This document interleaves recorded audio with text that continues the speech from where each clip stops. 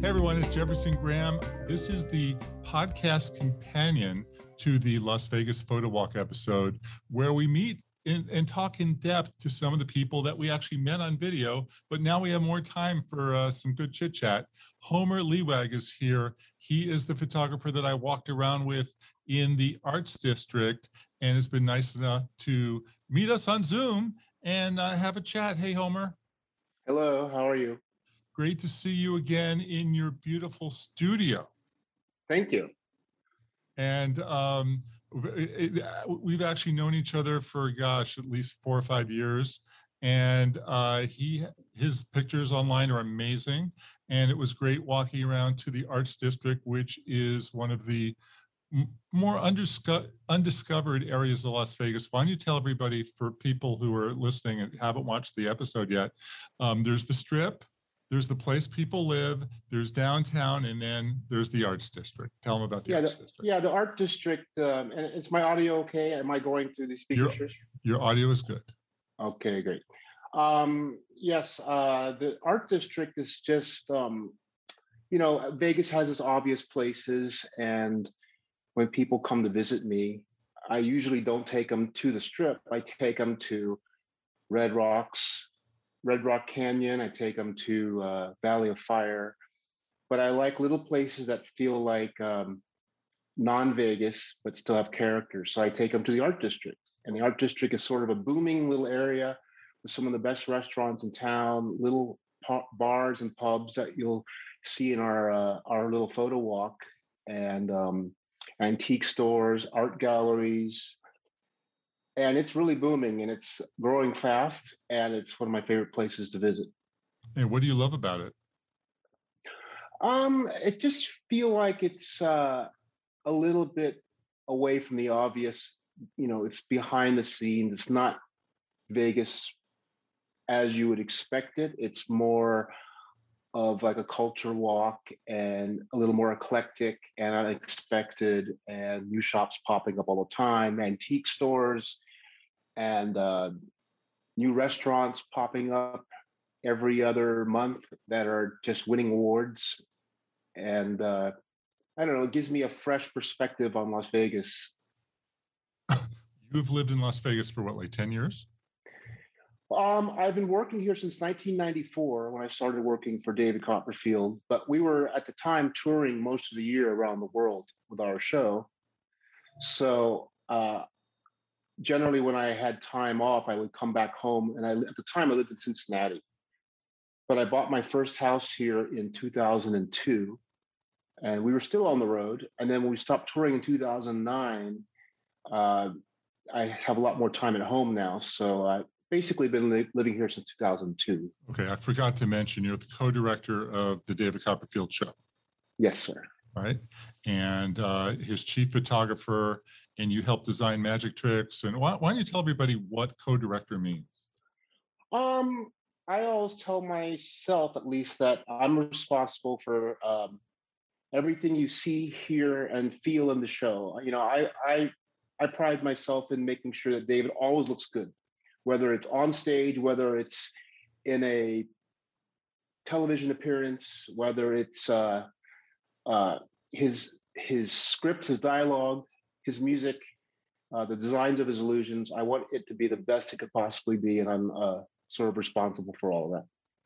Okay, and we should back up. You began as a magician in Cincinnati, right?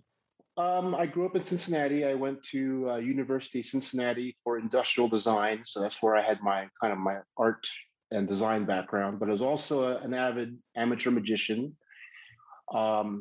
Around the late 80s, early 90s, I moved over to Indianapolis and started doing magic full time at a magic restaurant called Illusions Restaurant in Carmel, Indiana. And that's where I sort of built up my magic chops. But within a couple of years of doing that, I was snatched up for the David Copperfield tour in 1994, and immediately, got a call that day. Said, "Hey, do you want to join our tour?" My friend was the magic consultant and executive producer at the time, and still is. And an opening came up as an administrative assistant to type letters, take dictation, file. And when he saw that opening, he called me up that day. He said, "Can you get on a plane today?" I literally stopped what I was doing. I packed a bag and I flew to Rhode Island, where the tour was just finishing, and hopped on a bus that night, and was been on the road ever since. Okay, so you're about to go on to do your show at the restaurant, and you get a call that says, get on a plane and get to Rhode Island. I assume it's Providence, Rhode Island. Yes. Okay, get to Providence from Cincinnati, which is what, 2 hour flight or something like that. Yeah. And you're hired sight unseen, or you're come here to be interviewed by David, and he'll decide whether he wants to hire you. No. Well, David's executive producer and magic consultant. His name is Chris Kenner. Was a good friend of mine. We worked together at the Magic Restaurant for years. Did many projects together, and he became David's kind of right-hand man. So when he saw that opening come up when an administrative assistant quit that morning, he said, "This is the perfect opportunity," because he knew I could typefest. So, we normally don't hire magicians or people in the magic field because we feel that's kind of limiting, believe it or not, that we would rather have someone that has art skills or design skills or management skills or a general like aptitude to handle anything, to learn. And when he saw that opportunity, he was like, "Well, Homer can type. Why don't you hire him?" So, he jumped on that moment, made the call. And as soon as I showed up, I was, right in the mix. It's sort of a machine that's, we're doing, and they were up to 15 shows a week, 3, 4, 5 cities a week, touring on a bus, touring around the world. So it's, you don't just, there's no, break-in period. You pretty much, land with your, land with your feet running, or what's the saying? Did you have time to quit your job? Oh, they were all for it. They're all magicians. All my friends that worked at the Magic Restaurant were like, "Go on, go on," taking me to the airport and Yeah. giving me a lot of push, because they knew that it was sort of like a dream of mine for a long time. So how did you work your way up? This is so far from Las Vegas, but this is a fascinating story. How did you work your way up from administrative assistant to co-director? Well, maybe I was bad at being an administrative assistant. But no, as soon as David's very good at cultivating skill. So if someone comes on and they're like, "Oh, they're really good at building or welding," the next thing you know, they're welding full time, they're building. I had a design background. So within a few days, and David kind of knew this because I've worked on a few projects. Before I went on the road, I worked on a few projects for his last TV special back in 1993. So he knew I could draw. He knew I could build and make models and mock-ups and work like that. So when the first opportunity came, and they were working on a TV special called Unexplained Forces, which aired in 1995. So this is 1994. So there were a lot of illusions that were in development and being fine-tuned. So he saw the opportunity to say, "Hey, Homer, why don't you, we have this prop. Can you make it look better? Okay, we have this other prop. Can you make it look more exciting? It's kind of bland." So within a few weeks, I was already sketching and drawing and making mock-ups and, heading right into the design world of David Copperfield within weeks. Okay. When did you become co-director? I would say the title, if you want to call it title, came in around 2011, where it's, it really, my position didn't change much. Just the title came in for, I don't know, why not have a title? Yeah. Got to put something on the business card, I guess. But yeah, And because Oh. I've always been involved with the show and how everything looked. But now it was with the title, you really are responsible. You really have to really care about every aspect of the show, from the music, lighting, sound, to even like how the audience is responding to things. Is the pacing of the show correct? Is there something in the show that feels dead or needs, it's not going well? I have to oversee kind of the big picture as well as the little design details. So you do 2 shows a night, right? 2 shows a night, 3 on Saturday, and on holidays we'll tend to do more than 3 shows a day, 15 shows a week. You guys never get tired, I guess. Now, It's sort of it's our daily yoga, I guess. If we didn't do that, we didn't know what we'd be doing. So the show's, I think it's at 7 to 9, something like that, right? Generally 7, 9:30. 7 to 9:30. So you're at the theater, what, at 2 o'clock?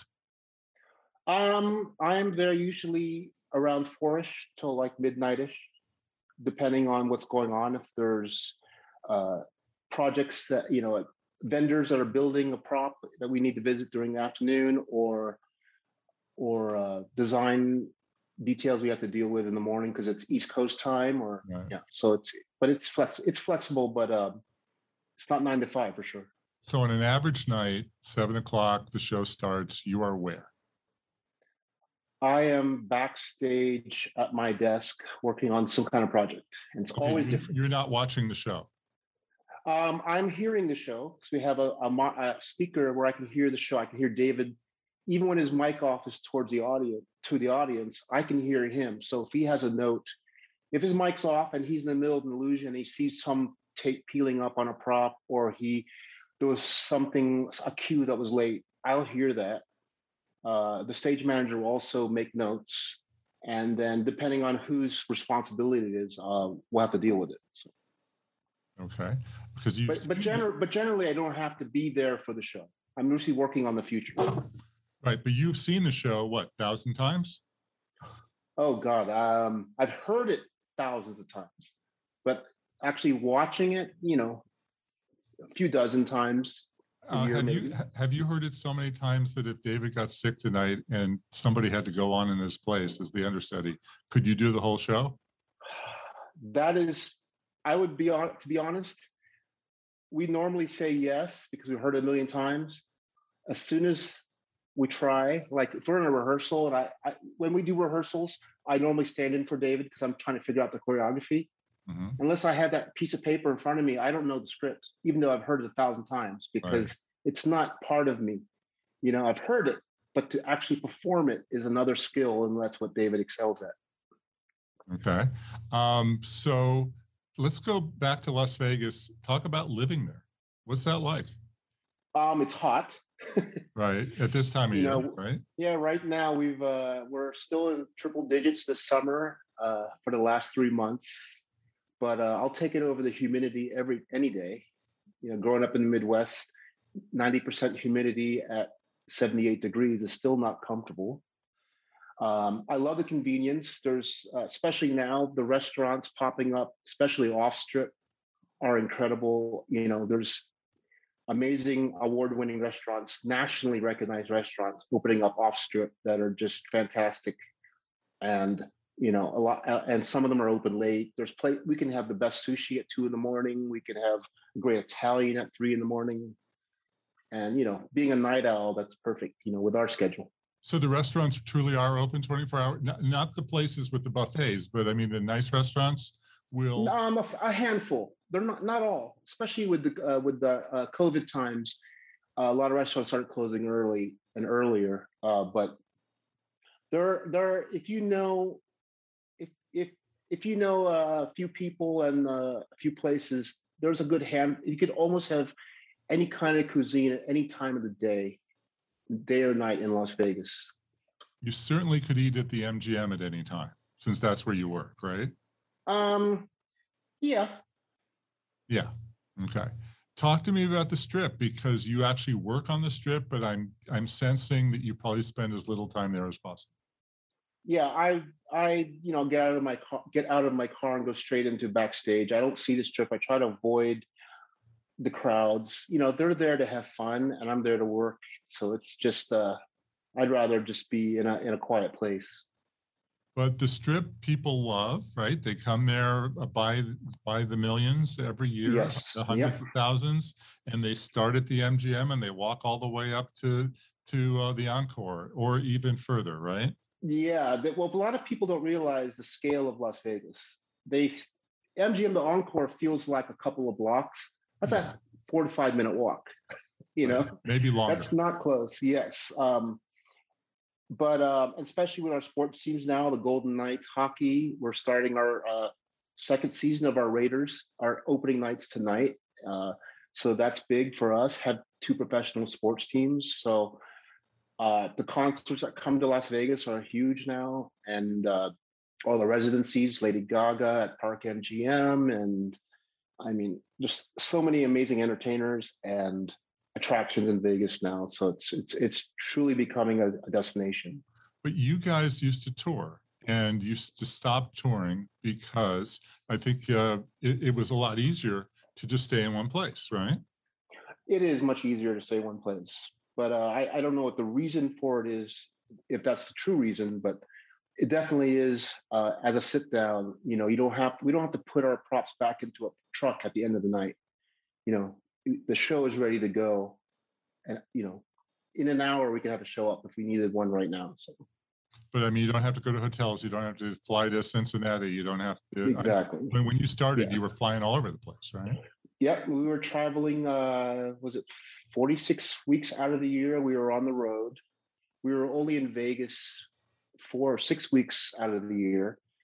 We were in foreign countries at least 4 months out of the year. So I've traveled almost anywhere, everywhere, except maybe 3 or 4 countries.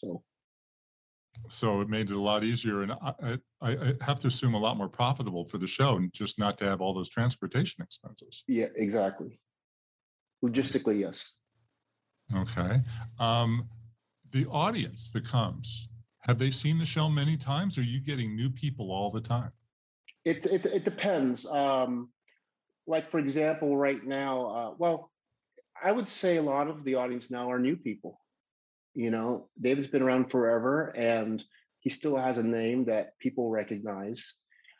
And because, especially of the recent times with all the travel restrictions, we're not like getting a lot of foreigners. Um, Usually, especially being at the MGM Grand, which is a kind of a higher end hotel, we have a lot of people that from China and Japan and from Australia, Germany, Europe, that saw David on tour 15 years ago and now have a chance to see him in a live show and never got to see him. So it's quite an attraction. But now with the travel restrictions, we're getting a lot of, America is coming to see the show, people from Texas and since we haven't toured in a while, I'm assuming they're mostly new people that have heard. There's probably the older people that saw them on tour when they were teenagers or when they were younger, but now the new generation of kids are starting to grow up seeing David at MGM. And luckily, you changed your illusions out. It's not the same ones you did 30 years ago. Exactly. Right. So somebody's coming to Las Vegas first time, unlikely, but they're coming for the first time. And they say, hey, Homer, I'm going to go to the Strip. I'm going to see Caesar's Palace and MGM. And I'm going to go to all those places. Despite everything you're going to tell me, how are you going to tell me to go have a good time on a day or two around the Strip? I'm sorry. How am I going to tell you to have a good time? What are you going to tell somebody? You're going to say, don't go, but they're going to say, I'm going anyway. So how would you recommend they go do their Strip visit? Well, for example, I had friends that came in yesterday from Laguna Beach. And, I need to feel what they're in for. Some people just want to hang out by the pool. So there's plenty of that to do. That's not for me. If they want to see a show, I recommended shows for them. They didn't know what shows to see. And of course, being me, I recommended a restaurant off the Strip, and they absolutely loved it. They loved the recommendation. So it depends what you're into, because some people, I do like to introduce people to parts of Vegas that are not obvious. So I will take people out to Red Rock Canyon. I'll take them on a hike. I'll take them to Valley of Fire, which is just 40 minutes northeast.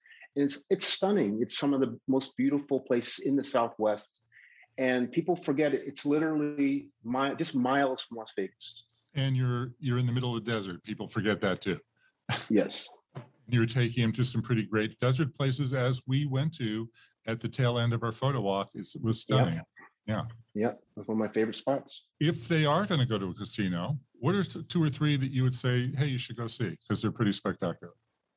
Well, MGM, because I work there, so it's been a staple of entertainment forever. There's some newer hotels that I haven't even been to yet. Resorts World just opened up, which looks fantastic, and a lot of the newer hotels have more amazing technology, and projections and lighting. The Aria is very nice. It's part of City Center.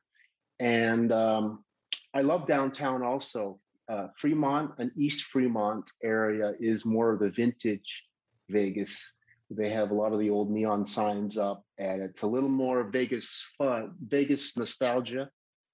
A lot of graffiti and neon, and you know, 99 cent shrimp cocktails, and Yeah, one of the ironies of Las Vegas is that the Great Neon, there's not a lot of anymore. On the Strip, it's just the Flamingo, and that's really about it. And you have to go downtown to see Binion's and the Four Queens. yeah, And there's and this it's amazing museum called the Neon Museum, right? yeah, the new museum's great. I did a couple tours. I did a shoot for the Nevada Ballet there, and it's great that they're preserving all those signs. I think most of them are made by Yesco, another great neon company. And I think they've been restoring a few of those signs and placing them around the downtown area. So they're still around. The neon's not going away because they're beautiful works of art. And you forget how big they are. You know, when they're up on a building, they look kind of small, but when they're on ground level, they're 30, 40, 50 feet high. Yeah, I was sad to see the Neon Guitar leave the Hard Rock when it became Yeah. the Virgin Hotel, Yeah, but it's alive and well at the Neon Museum. that's what I heard. Yeah, I haven't been there since. Talk about photography. So you've been a photographer all your life, recently? I've been dabbling with photography since I was a kid. I remember when I was a kid, my dad was developing pictures. You know, he made his own darkroom and was developing photos to put up as a menu for a restaurant he owned. So I helped him in the darkroom for a little bit as a kid, but I didn't really take it seriously until maybe about 15 years ago when my friend gave me an old Nikon D100. It's a 6.1 megapixel camera, crop sensor, if we're talking photography terms. And that camera, I remember, and probably happens to most people, you're excited about the new technology. You take a bunch of pictures. You're kind of disappointed, like, I thought this would take better pictures. You don't realize it's your technique. And then you kind of put it away. So I had that camera for a while, I put it away, didn't touch it for like 2 years.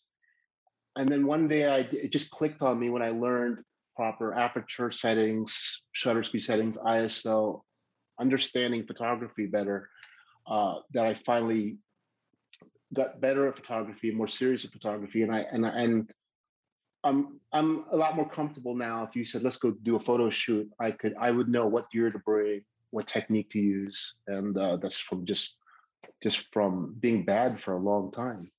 What cameras are you using now? I have a Sony A7R2. I also have a fixed lens Sony RX1R2, which I love. It's a 42 megapixel full frame sensor. But my favorite camera to take around, which we did on the photo walk, is my Leica M6 with some either black and white film or Cinestill 800 tungsten in it. And that's my favorite film stocks. I didn't know they had 800 tungsten. It's great. It's a film stock that has I don't know this technically, it has the remjet layer removed, which is a protective layer. So it behaves more like actual motion picture film stock. So you get these weird red highlightations around highlights. And I just love the quality of it. And I love taking tungsten white balanced film in daylight. It gives a nice, interesting tone to it. Yeah, back in the day when I was shooting film, it was 125 ASA was as high as you could go for tungsten. Wow. Yeah, you could push it to 340. Okay. Yeah. You push it in processing? Yeah, you would send it to the lab and ask them to push it for you. Yeah, got it. Yeah, the good old days. When I started, I was doing concert pictures, and that if you want to color from the concerts, that's what you had to use. And then, the concert lighting was kind of low light, wasn't it? It wasn't bad. It wasn't bad. Okay, so Yeah. you could still work with it because you had Yeah. spotlight, you had xenon spotlights, and Yeah. So you had lumens to work with. Yeah. So That's nice. not too bad. And some of your favorite spots, of course, we know you love shooting at the Arts District, the Art District, Yes. and you love going to Red Rock. Tell everybody about some of those amazing moonshots from Red Rock.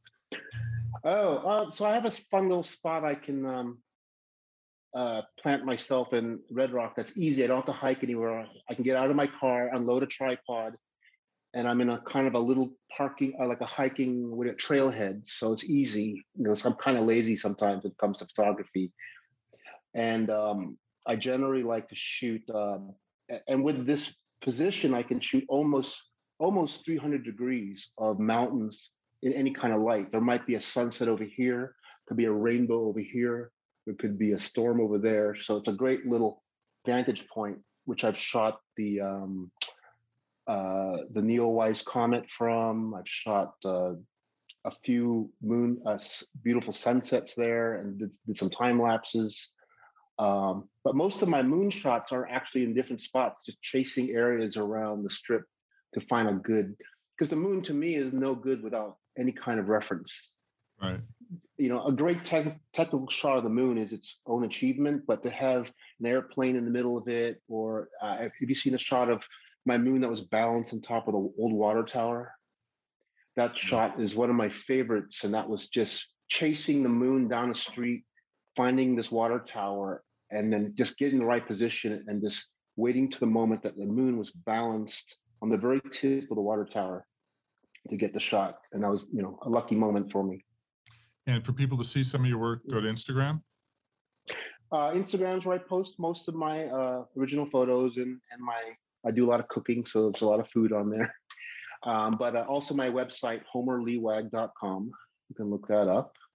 And I post some of my photos on there too. And is it at Homer Lewag on Instagram? Yes. Liwag. Yes, HOMERLIWAG. Has anybody ever asked you if you're named after the character on The Simpsons? About twice a day. Really? But my name is actually, my parents named me after Homer Winslow, the artist. Also, you were born before Homer Simpson. So that's true. So I'm the original. Not aging you, but I believe the show is 35 years and you're just a little bit older. Right? Yes. Yeah. Isn't that the longest running show in I think so. Or not the longest running show, but animated show. Certainly animation. Nothing's ever run that long. Unless you count, I mean, Bugs Bunny's been running all these years, but they haven't made new ones all the time. Right. Right. Okay, so we talked about your Instagram. David Copperfield has a new book coming out, and you've got a lot of pictures in there. Yeah, right? Yes. That was. I forgot about that. How did I forget about that? Yes. Last 2 years, I've been in and out shooting David's museum. David has the largest collection of magic history, from Houdini's entire act to Dante to Blackstone to it's endless. And we partnered with Simon & Schuster. The book comes out on October 26, 2021, available wherever books are sold. I'm very proud to have shot about 200 photos for that book. It's beautifully written. It's not like a Wikipedia of magic history. It's like in-depth stories about these incredible people, women, men, magicians that have had their lifelong struggles, they had their triumphs, had their defeats. Amazing writing. Glad to have been the photographer. Great challenge to. I didn't want to just take, for example, Houdini's milk can and just put it on a gray sweep and put a flash and an umbrella on it. I wanted to, his museum is laid out very dense. They're not like displays with red velvet ropes. They're like his props just kind of sitting in like in a warehouse. So they have a very organic feel to it. So my feeling was to capture them as in situ as possible. So, and light them as if they were lit in a warehouse, not with studio lighting. So that was my challenge. And my other goal was to kind of convey a message or convey the story of the performer with the photos. So if this was a dark and mysterious performer, I wanted dark and kind of moody lighting. If it was more of a cheerful children's performer, you know, I was trying to convey the subtext through the photography of each performer. So that was kind of the challenge. We should mention to anybody listening that this is not a museum where the general public can come attend. You got to know somebody to get in the door, but it's where he houses all of his incredible magic collection. Yes, and the book is sort of gives you a really almost, I wouldn't say it's better, but it's a very, very complete tour of the museum, because it's not just random objects. These are objects and stories that, you know, David's very passionate about. So you are getting a really amazing tour with this book. So if you can't tour it in person, I would definitely recommend his book. Okay, and it sounds like the sort of book you don't want to read on your iPhone. You actually want to have the physical book in front of you, right? Yes, have the physical book. It's beautiful. It's 8.5 by 11, beautifully printed, incredible cover art, and yeah, I hope you enjoy it. And before we go, we should close out by talking about Land Rover. You were in this incredible commercial for Land Rover driving around Las Vegas. Tell everybody about that and how it happened. A couple of years ago, this is 2018, I believe, Land Rover did a casting call. They were doing a series of short films on Land Rover owners and their stories. So they've had an astronomer from Queens. They had an amazing athlete. They had a family that raised thoroughbreds in Texas. And I applied for, you know, they had a casting call. I sent some information. I sent them a little 20-second audition video, which they requested. And next thing you know, they had the great Michael Bernard, who is, he's a photographer and one of the great music video directors from the 90s, and also did a decade's worth of Victoria's Secret photography and commercials. And he's now transferring into doing short form films. So he shot my film with the Land Rover. We shot for a week in Las Vegas, and he did an amazing job. It's an incredible piece. It's Land Rover owner stories, they're called, and well storied is the campaign. They did about maybe a dozen of them, and then I think they stopped for a while. So that was a lot of fun. So check YouTube. It still exists. It's out there, right? Yes. And beautiful. I mean, really beautifully done. And I'm sensing you drive a Land Rover. I do. I don't have that car anymore, but I now have the Land Rover Defender, which fits every nerdy Star Wars aesthetic I have. So I love it. All righty. I'm going to let you go because I know you have a show. Oh, you don't have a show to do tonight. No, we are dark this week. So. Okay, but I'm going to let you go anyway.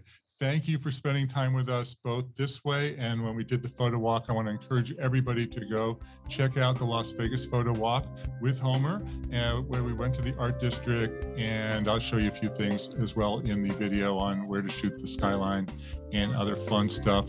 Thank you everyone for watching. You can find me on Twitter, Instagram at Jefferson Graham. You can find Homer at Homer Liwag, HomerLiwag, and he's not related to Homer Simpson. Right? Thank you. Had a great time. All right. This was fun.